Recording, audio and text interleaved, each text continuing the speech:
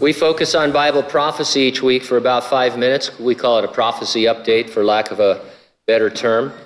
We would be considered futurists biblically because we interpret the unfulfilled prophetic portions of the Bible as yet future events in a literal, physical, apocalyptic, and global context. And believe it or not, more and more people are interpreting future prophecy as allegorical events or illustrative events. And at the time when we see so much rushing towards completion, not a good time to give up on the futurist position. Because we're in an era of rapid tech advancement, we report quite a lot about biometric identification for human beings. That's because the mark of the beast in the book of the Revelation sounds a great deal like biometrics. If you had to think, hey, how could that happen today? There's a lot of biometric techniques that would work.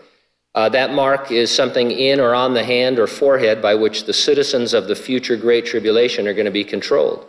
They'll have no privacy, will only be able to buy or sell if they swear their allegiance to the world leader we commonly call the Antichrist.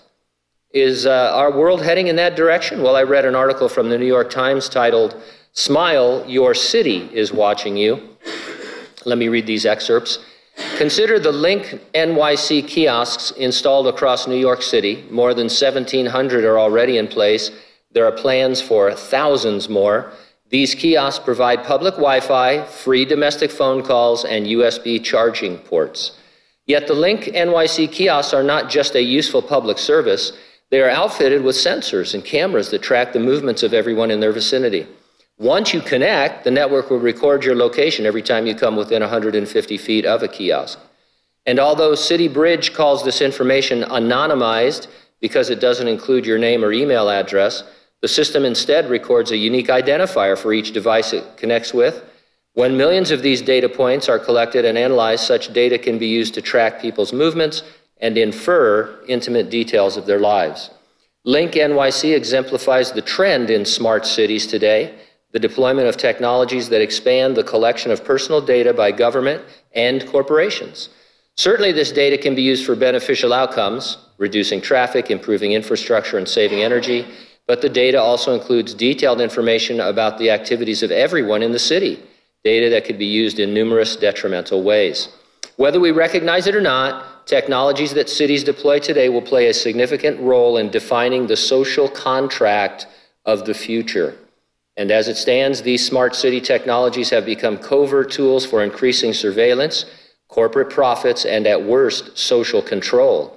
This undemocratic architecture increases government and corporate power over the public. Once these smart city technologies are installed, it will be almost impossible for anyone to avoid being tracked. Sensors will monitor the behavior of anyone with Bluetooth or Wi-Fi connected devices. Given the expansive reach of cameras and the growing use of facial recognition software, it is increasingly impossible to escape surveillance even if you abandon your personal digital technology. So this phrase, smart city, is something you're going to hear more and more in the future. And certainly there are many beneficial effects to it, but essentially it's a surveillance society where people will be able to track your every movement and obviously eventually be able to rate you on a certain scale and control your buying and selling. This is not the mark of the beast. The mark of the beast is not the technology. It is the swearing of allegiance to the Antichrist in the middle of the future tribulation. And no one inadvertently or mistakenly takes the mark of the beast, because if you read Revelation, you see that God sends an angel to fly through the heavens and warn everybody to not do it. And so it's a personal choice that they make in the middle of the tribulation. Our point this morning is simply that, read your Bible literally, this is exactly what you would expect, and this is exactly what is happening.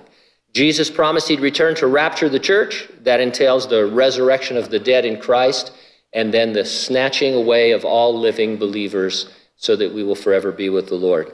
It's presented in the Bible as imminent. That means it could happen at any moment. It certainly will happen before the Great Tribulation. Are you ready for the rapture? If not, get ready and stay ready and keep looking up, because, ready or not, Jesus is coming.